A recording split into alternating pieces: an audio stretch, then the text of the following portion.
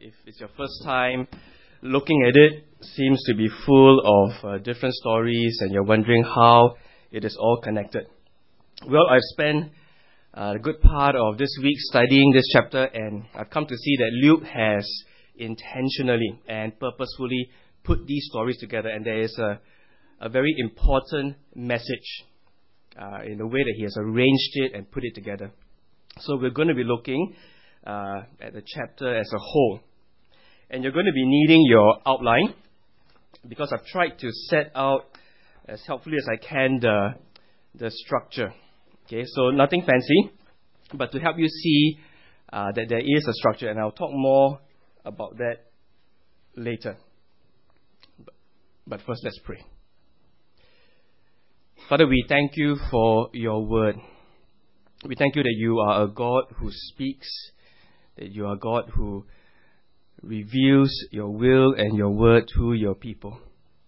And so, Father, as you have gathered us here together like this, we pray that by the powerful working of your Spirit, would you please open up this passage, this long passage, that you would feed us, that you would nourish us, that you would change our minds, affect our thinking, affect our hearts, and that our hands and will may be lifted up to serve you even more faithfully. So please, Father, have mercy on us and help us. Amen. So the first point there is from hearing to asking, verses 1 to 13. Now it's important that we recall just what happened before we got to chapter 11. And if you just look with your eyes, just before the beginning of chapter 11, we have Martha and Mary. That famous story of Martha fretting that Mary didn't help her in the kitchen. And so Jesus responds in verse 41, "Martha, Martha," the Lord answered, "you are worried and upset about many things, but only one thing is needed. Mary has chosen what is better, and it will not be taken away from her." And the one thing, the only one thing needed is that Mary has chosen to sit at the feet of Jesus, listening to his word. And what Luke wants us to understand, by putting that incident there, just after the parable of the Good Samaritan, is that no one can gain eternal life by fulfilling the law. See, that's the point of the parable of the Good Samaritan. It is too hard. Like those of you who were here last week listening to the sermon understood that, Jesus said, love your neighbor as yourself. And the standard of what it means to love our neighbor as ourselves, as Jesus explained in the parable, is too high. No one loves like this. To do so continually and consistently to everyone, no one can love like that. And so the pathway to eternal life is not by keeping the law.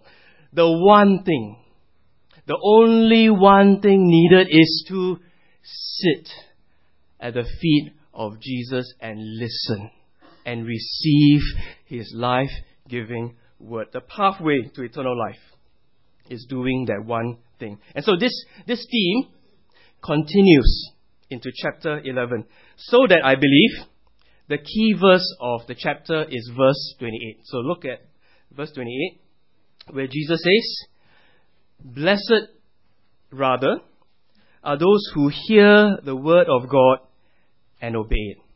That's the key verse. Okay, so hopefully knowing that will help us navigate through all these stories.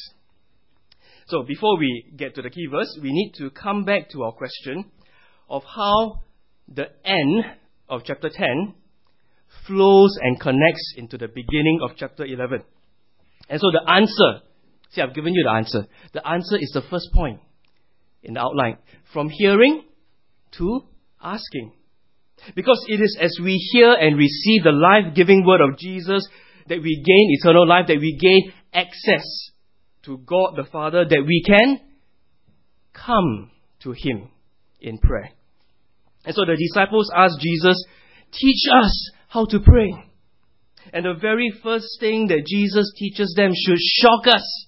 should blow us away, because He said, when you pray, say, Father. Now we are so used to that, we take it for granted that it doesn't blow us away, but it should. Because He is telling sinful, rebellious creatures that you can call God Father. It is only as they and we have chosen to do the one thing needed, of hearing and receiving the life-giving word of Jesus, that we can come to God in prayer and address Him as Father. And because we have been given this access to God, Jesus tells us now, is so inclined to us. He's so biased towards us in a good way that in verse 13, Jesus says, comparing human fathers to the Heavenly Father, if you then, as a earthly father, though you are evil, you know how to give good gifts to your children. And this is the point. How much more your Father in heaven will give the Holy Spirit to those who ask Him. Because we have been given this access to God, we are now told that God is eager. God is willing and eager to give us the greatest gift of all, Himself. There is no gift better than God Himself. And verse 13, Jesus is saying, God is eager and willing to do that. Give us Himself in the form of His Holy Spirit dwelling in us. Because He is so inclined to us, He is so biased towards us, because we have received the life-giving word of Jesus and have become His people. And these are things we take for granted, don't we? Being able to call God Father and having the reality of His Spirit dwelling in us. These things we take for granted, but it's actually a great privilege. A great privilege that comes not from anything that we have done, but only because of what Christ has done for us and that we have received His life-giving word. So Luke continues from there and puts right after that episode what must be the shortest miracle in the whole Bible. And that's recorded for us in verse 14. And it's shortest because it only takes one verse to record it. Verse 14. Jesus was driving out a demon that was mute. When the demon left, the man who had been mute spoke, and the crowd was amazed. Now, I want to tell you two important things about this miracle. And the first one is that Luke puts this here. He records this here because he wants us to see the connection between this event and what he's been telling us. Okay? That's number one, the connection. Number two, Luke's emphasis is not on the miracle itself, because that takes one verse only. His emphasis is actually on the wrong responses that the crowds made to the miracle. And that takes 21 verses. So one verse, 21 verse, very clearly. Luke's emphasis is on the crowd's wrong response and how Jesus responds to their wrong response. So if you look at the outline, that's what I've tried to put down and show you all. Because after the shortest miracle, Luke records for us two wrong responses. So you have wrong response number one, and then wrong response number two. And after each, Jesus both refutes and warns. So you can see that in your outline. And right in the middle, between the two responses and Jesus refuting and warning, right in the middle is our key verse of 27 and 28, where Jesus says, "Blessed are those who hear and obey the word of God." And so this is the way Luke has structured it. And so we're going to look at the wrong response number one, verse 15. So after Jesus cast out that demon, crowd number one with wrong response number one said, verse 15, but some of them said, "By Beelzebub." Who is Beelzebub? Well, Luke tells us, the prince of demons. He is driving out demons. So you see, they witness the miracle. but they cannot deny the miracle because power has been displayed. And so what do? Because they can't deny it, because very clearly, miracle has been performed, power has been displayed. And so instead, they charge Jesus of using the devil's power. Yes, power has been displayed, but it's not of God. It is of the devil. He is using the devil's power. Now, friends, I think it is noteworthy that the enemies of Jesus, all they could do was to deny the source of his power. You see, there are people who are against Jesus, and if they could ever prove that his miracles were a hoax or, it didn't really happen, they would have done so. But no record. You see, in terms of the ancient documents that have survived from the first century to us now, there is no record in the Bible or anywhere else of any of Jesus' enemies claiming that he did not do it. Because they can't, because it happened and it was too plain for everyone to see. So all they could do was to say that yes, it is not from God, but from the devil. So Jesus refutes. Verse 17 to 22. Now we only have time to briefly look at Jesus' logic here. And he is appealing to logic and common sense. Verse 17. Jesus knew their thoughts and said to them, "Any kingdom divided against itself will be ruined, and a house divided against itself will fall." Fact. Logical, right? Self-explanatory, right? And yet, why couldn't they see that? Right, before they shoot off their big mouth and say, "Oh, it's of the devil." Why couldn't they see that? How can it be from the devil? The devil is not stupid. The devil has read Sun Tzu's Art of War. He knows you don't attack your own. Well, Jesus gives us a hint. What is behind their ridiculous and illogical accusation? When he says in verse 20, "But if I drive out demons by the finger of God, then the kingdom of God has come to you." Now this term, the finger of God, first appears in the Old Testament book in Exodus chapter 8.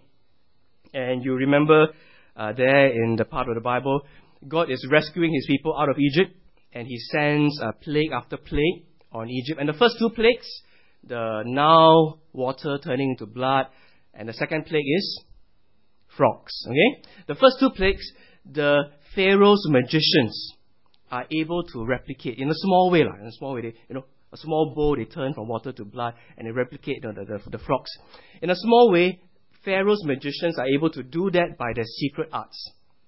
But when the third plague of the gnats come, these pests, like dust coming, they are not able to. Pharaoh's magicians, by their secret arts, were not able to. And so they say to Pharaoh, "This is the finger of God. This is God acting. This is God showing his power." And the verse continues and tells us, "But Pharaoh's heart was hard, and he would not listen." So even though he saw for himself his magicians couldn't do it, and the magicians themselves testified, "This is the finger of God," his heart became hard. And so you see, Jesus is giving us the hint that this is exactly what is happening here. The reason the crowd makes such an illogical and ridiculous and irrational response is not because there's a lack of evidence, not because there's an intellectual problem, but because, like Pharaoh, their hearts are hard. And as well as many of you know, sadly, this situation continues today. That those who so vehemently reject the Christian faith will claim intellectual problems, will claim there's a lack of evidence, will claim the Bible contradicts itself, this and that. But the reality is that there is a more fundamental issue. It is the hardness of the human heart. The human heart that rejects, that rebels against any notion of there being a God, of there being a God who has a right to rule and reign over my life. And so the human heart rebels against that. See, the heart of the problem is that it is a problem of the heart. And so after Jesus refutes, Jesus now warns in verse 23, 26. Verse 24.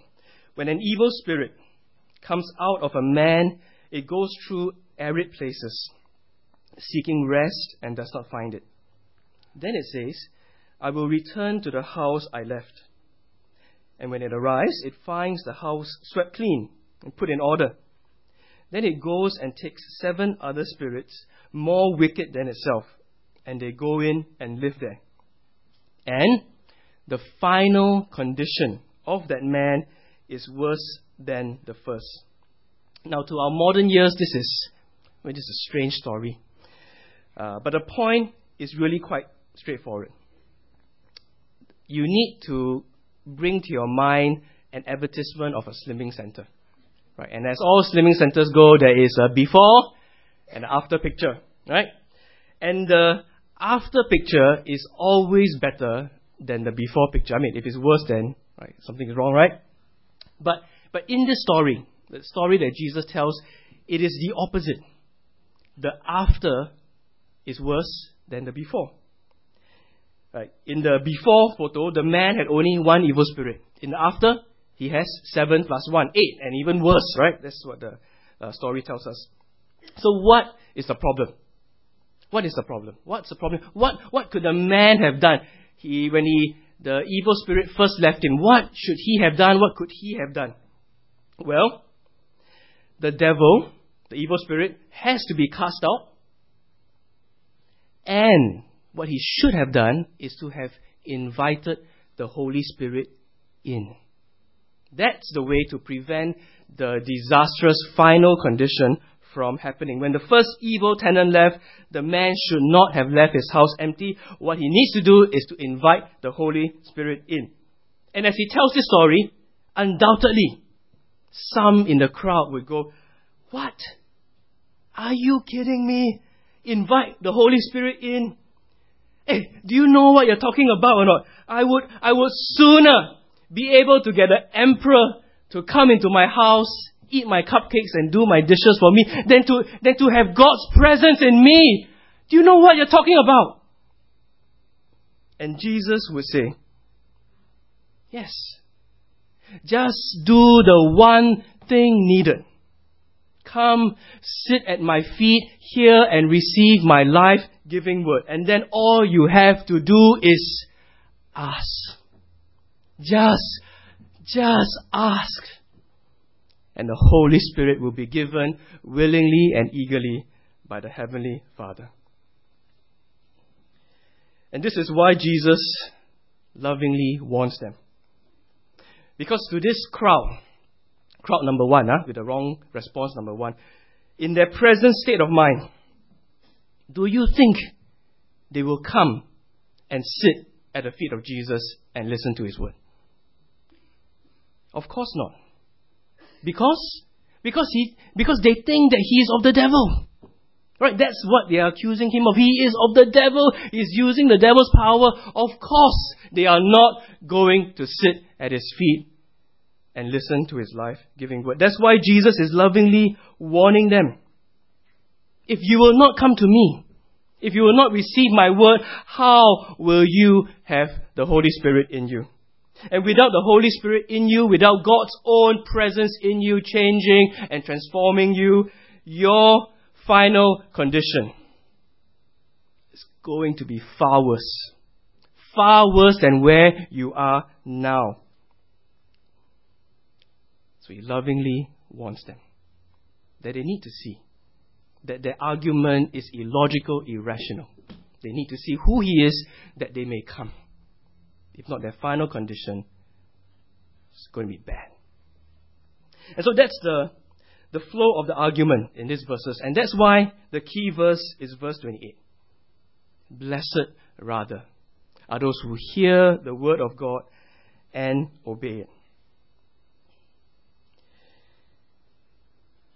Let's look at crowd number 2. with their wrong response number 2. And it's recorded for us in verse 16. And wrong response number 2 are the people who did this. Others tested him by asking for a sign from heaven. They wanted to test him. Now, do you know that the descendants of these people are here with us today? The descendants of this crowd which wanted to test Jesus, they are here with us today. You know where they are? They are in MOE. These people who want to keep testing and testing our children.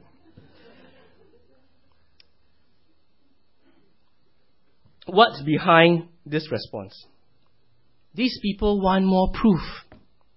They want more proof. They say to Jesus, I will be prepared to believe in you. I will give you the honor and worship due to you as God. But first, you got to satisfy all my criteria. First, you got to answer satisfactorily all my questions. And so Jesus refutes them. Verse 29 to 32. And he says, in verse 29, as the crowds increased, Jesus said, this is a wicked generation. It asks for a miraculous sign, but none will be given it except the sign of Jonah. For as Jonah was a sign to the Ninevites, so also the Son of Man will be to this generation. So you see, Jesus is uncompromising. He denounces this generation as wicked. And it is wicked because Jesus had already given them many signs, pointing to his identity as the Son of God, as the Savior of the world. They didn't need more signs.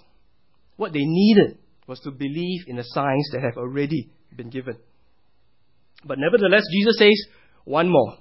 Right, one more will be given, and it is a sign of Jonah. And the question is, what is the sign of Jonah? Well, Jonah, as you know, was an Old Testament prophet that God told him, go and proclaim to the Ninevites. But because Jonah hated the Ninevites, because the Ninevites were the most cruel and wicked people that he knew, Jonah went in the other direction. But God caught up with him, and Jonah was thrown overboard from his ship. And then this big fish swallows Jonah. And Jonah is in the belly of the fish 3 days and 3 nights. And then Jonah in the belly of the fish repents. Prays to God. And the fish spits Jonah out. And Jonah goes into that great city, proclaims the word of God. And the whole country repents and believes. And so many people believe that Jonah's 3 days and 3 nights in the belly of the fish corresponds to Jesus' own 3 days and 3 nights in the belly of the earth, where he is buried. And so as Jonah is spit out and has a resurrection experience, so it corresponds to Jesus' own rising from the dead out of the earth.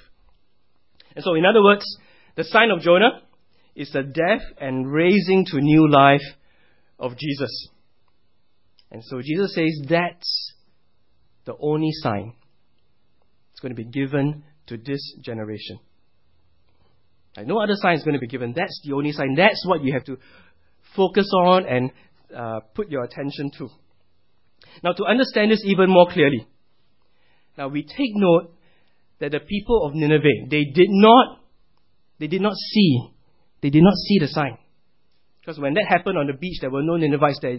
Jonah had to go and then proclaim. And when he proclaimed, they could smell the fish smell, but they couldn't see the sign.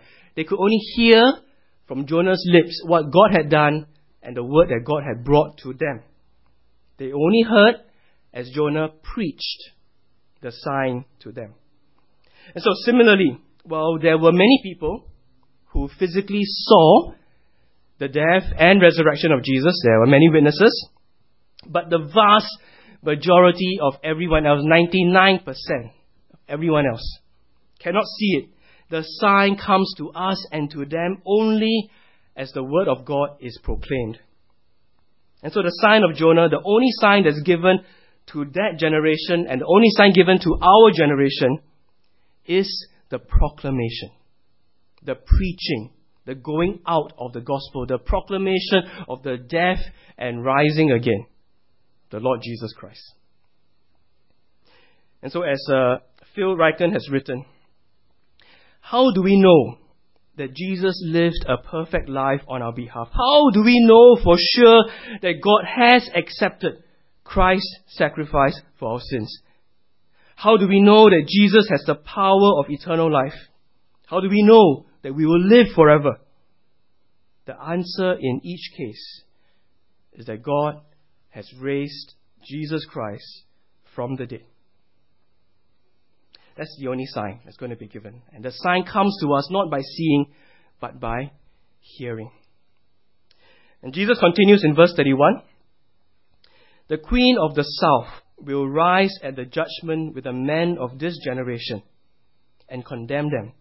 For she came from the ends of the earth and to listen to Solomon's wisdom. And now one greater than Solomon is here. The men of Nineveh will stand up at the judgment with this generation and condemn it. For they repented at the preaching of Jonah, and now one greater than Jonah is here. Now why will the queen of the south, why will the men of Nineveh rise up at the last day and condemn this generation? Because they were given so much less. What they had in that time was so much less, and yet they believed. And do you notice Jesus says, one greater than Jonah, one greater than Solomon is here. The queen and the men of Nineveh, they will rise up at the last day, and then they will look at this generation, and they will look at the people who have heard the gospel, heard about Jesus, but refused to accept. They will look at them and they will say, you had this? You were told this? You heard the climax of God's salvation plan? You had all this and you didn't believe? Right is your judgment. Right is your condemnation, they will say. So after refuting, Jesus warns. And he warns them in this strange parable in verse 33 to 36. Look at it with me.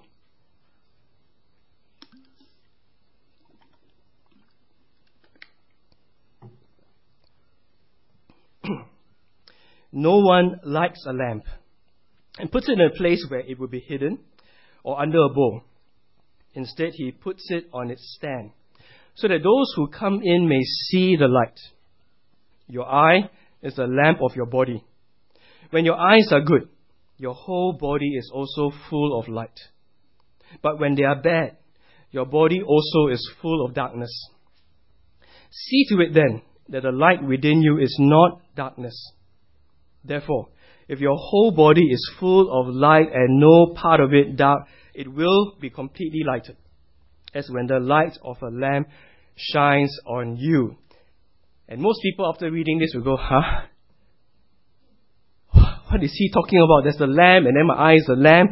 What is Jesus talking about? First thing that would help us to understand is that this lamp is Jesus. The lamp is Jesus and the light refers to his teaching, his word going forth. Okay? And so, just as no one lights a lamp and then hides it, so also Jesus comes and his teaching is all out in the open. He's not hidden it. It's not reserved for some spiritually elite type of people. Nothing is hidden. Everything is accessible. Right? If the people had Google then and they type in how to have eternal life, the first hit would be Jesus and his teaching. Okay? It's all out there in the open. So the lamp is Jesus and the light is his teaching.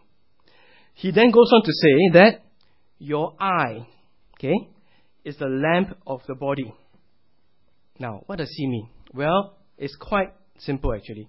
Because our eyes are the only organs that are responsible for taking in and making use of the light that is available.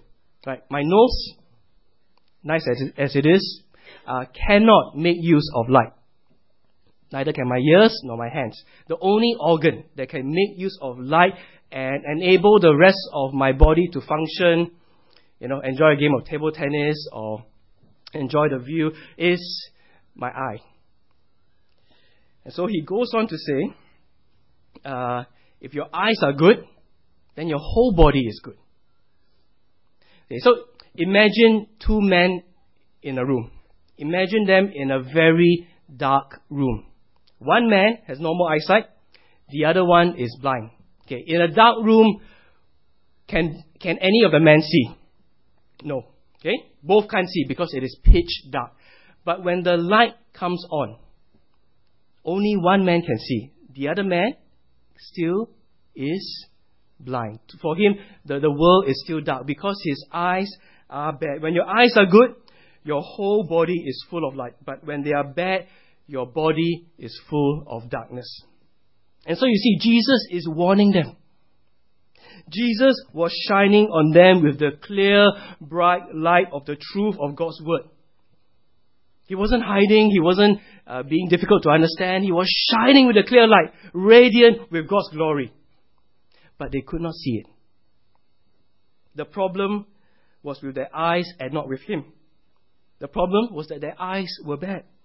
They could not perceive the radiant glory of the truth that was standing in front of them.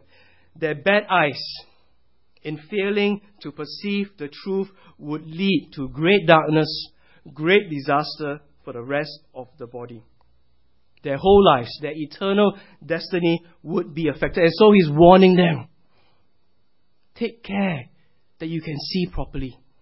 The problem is not with me, but with your eyes. Take care that you see me for who I am. And so that's why, again, as I've said before and I say again, the key verse that Jesus is proclaiming is about true blessedness. In verse 28, blessed rather are those who hear the word of God and obey it. Now I hope that as we've looked at these verses, that's something that we can see. Yes, that's a clear point arising from these verses. But some of you are thinking, okay, all right. I've been very patient. I've listened to you work through this whole passage. But what's the application? I see, most of us in this room, we're already Christian. Right? We have come to Jesus. We have sat at His feet. We have listened to His word. We have the Holy Spirit in us. So what's the application? Is the application, don't neglect the quiet time in the morning. If you have neglected, blessed are those who hear the word of God. Okay, yes. New Year's resolution, recommit myself, look at God's word, pray in the morning, first thing I do. Is that the application? Is the application also we should prioritize studying the Bible in our small group? Don't have dinners during that day. Try not to work late. Prioritize going to Bible study and learning with other people God's word. Or its application also, make sure we come on Sunday mornings fresh. Don't watch soccer until so late. Unless your team is in the Champions League final. Maybe that one time in your life you can do it. But all other times, don't do something until so late, and when you come on Sunday, you're half asleep, even though the preacher is doing his best, you're falling asleep. That we are as awake and alert as humanly possible so that we can benefit with maximum capacity to hear and learn from God's word as it is proclaimed. Is this the application? Yes. Yes. But there's more. Okay? But there is much more. And Luke is trying to help us see that much more by what he records after these verses.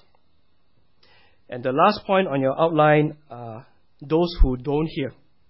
And it takes us all the way from verse 37 to 54. But you might be relieved to know that I will only be touching on the one point. And I hope that by doing that, you can see how the rest applies as well.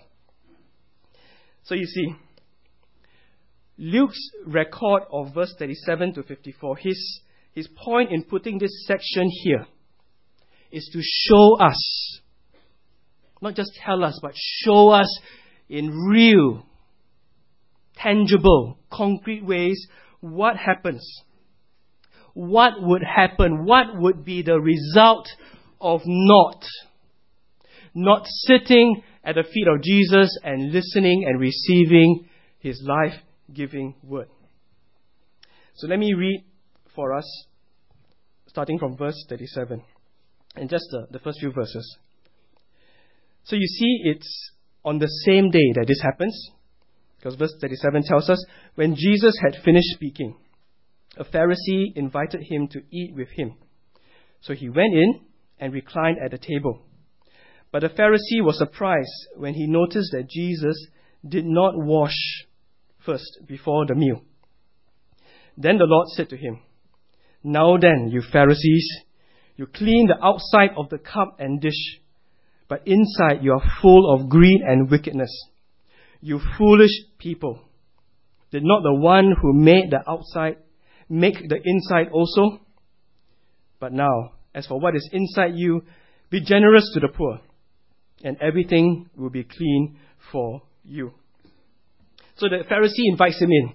And the Pharisees, they have this rule about washing in a particular way before they eat.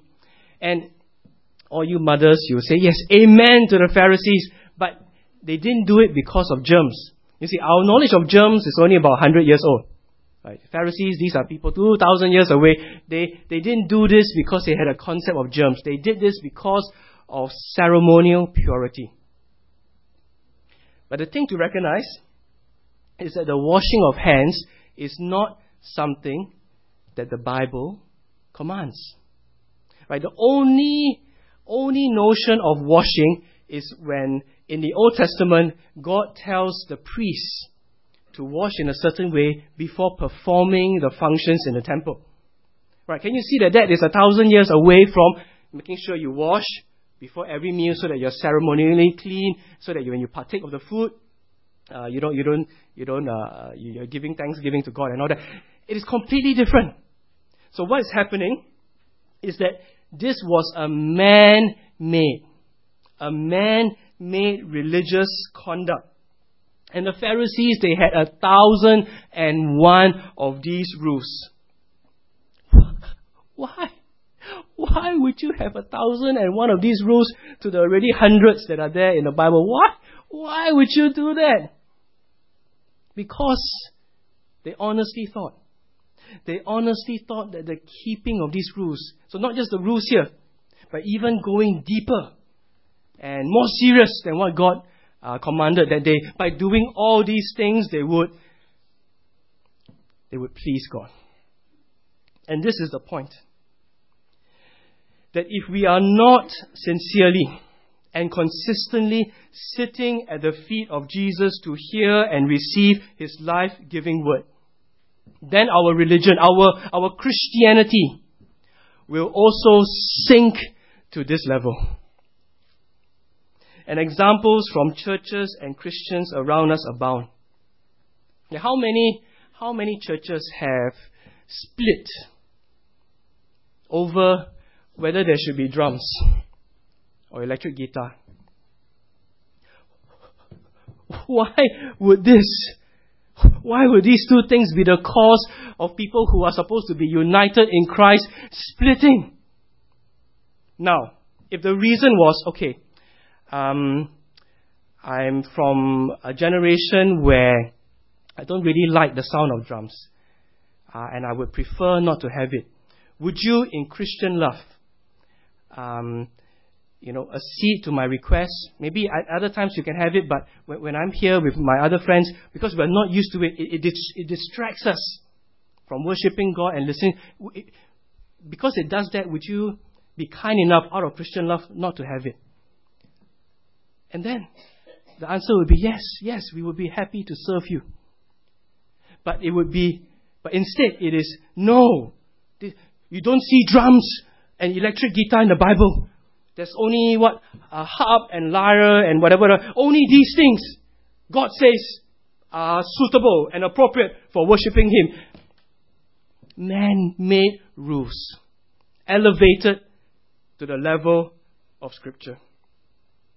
And other man-made rules of not having sandals Cannot wear slippers into the congregation, into church. Jesus wore sandals! You see, this is a true story that my student told me. He brought a friend, a newcomer, a person who was investigating about Jesus, investigating Christianity, to his church. And just before the service started, he was talking with his friend, as would be polite if you are someone who invited a guest to the service. And then the deacon in front turned around and said, "Shh."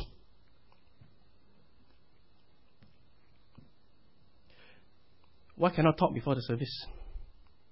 Where does it say you cannot talk and get to know your friend before the service starts?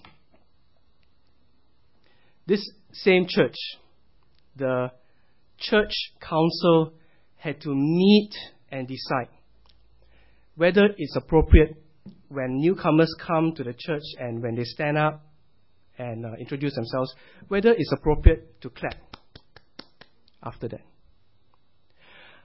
How did it come to this? Now, I have purposely spoken of examples that are, in a sense, outside our church. But we must ask ourselves, what are the man-made rules that we have here? The man-made rules that we have elevated to the level of Scripture or close to it. What are the man-made rules that we abide by, that we judge others by? See, the danger of all this is that it leads us to think that just because we are keeping our man-made rules, God is happy with us. Because it's so much easier, right? So much easier to measure whether externally I'm conforming, externally I'm obeying. It is much too disconcerting. It is too scary to actually look honestly with the spotlight of God's Word into our hearts. So much easier to judge externally. Okay, am I keeping this rule? Am I keeping this rule? Oh yes, I am. I must be okay.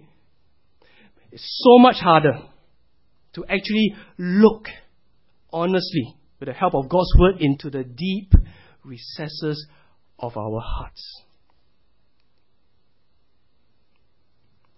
So much easier, right, to be courteous to people at church, but then at home be rude to wife and children.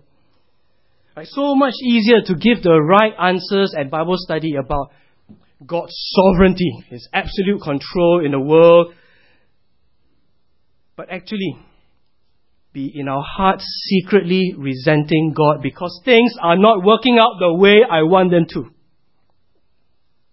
See, it's the danger of relating to God the wrong way. That we think our external conformity to some man-made rules makes Him happy. But if we are sitting at the feet of Jesus, if we are really hearing His Word, then we will realize that we cannot by our own efforts please God by what we do. Because the standard is too high. Right, he says, right, the guy asked him, how do I gain eternal life? Love God with all your heart, all your soul, all your mind, all your strength. Love your neighbor as yourself. So, without explanation, the people think they can do it. Right, without really thinking about the demands of it. Sometimes we think we can do it. Sometimes we think just because I've done this or done this, hey man, I'm meeting up to the standard. But Jesus blows it all away. The parable of the Good Samaritan. This is what love means. This is what it means to love your neighbor as yourself. And you have to do this consistently and continually with everyone around you. No one can do that. But the good news of the life-giving word of Jesus is this. There is one. There is one who has loved us that way. Who has loved so self-sacrificially, so consistently, so continually. And that one is the Lord Jesus Christ when He was sent by the Father to come down. who lived a perfect life, who did love consistently and continually, who loved God with all his heart, who loved his neighbor as himself, who loved us so much, loved God so much that he went to the cross. That though he was sinless, he bore our sin. He took God's wrath on our behalf. He was the one who has met God's standards, taken God's wrath for us. He is the one who has loved us. He is the one who has met and fulfilled the law on our behalf. And so if we come to him and sit at his feet and receive his life-giving word, trusting in what he says and what he has done, that and that and that alone is what will make us right with God the Father. That and that alone is what will give us access to him. That and that alone is what will enable us to have the Holy Spirit in us.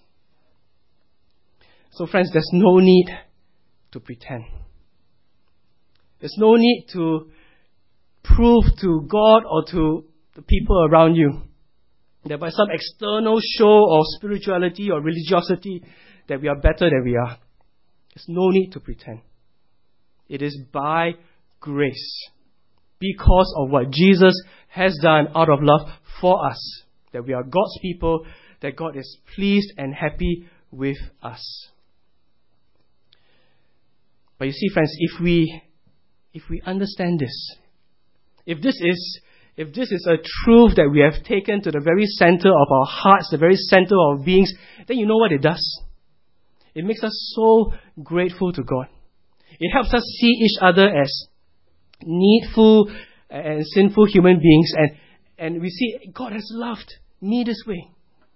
And we are empowered and enabled by that love to also begin to reach out to those around us in love.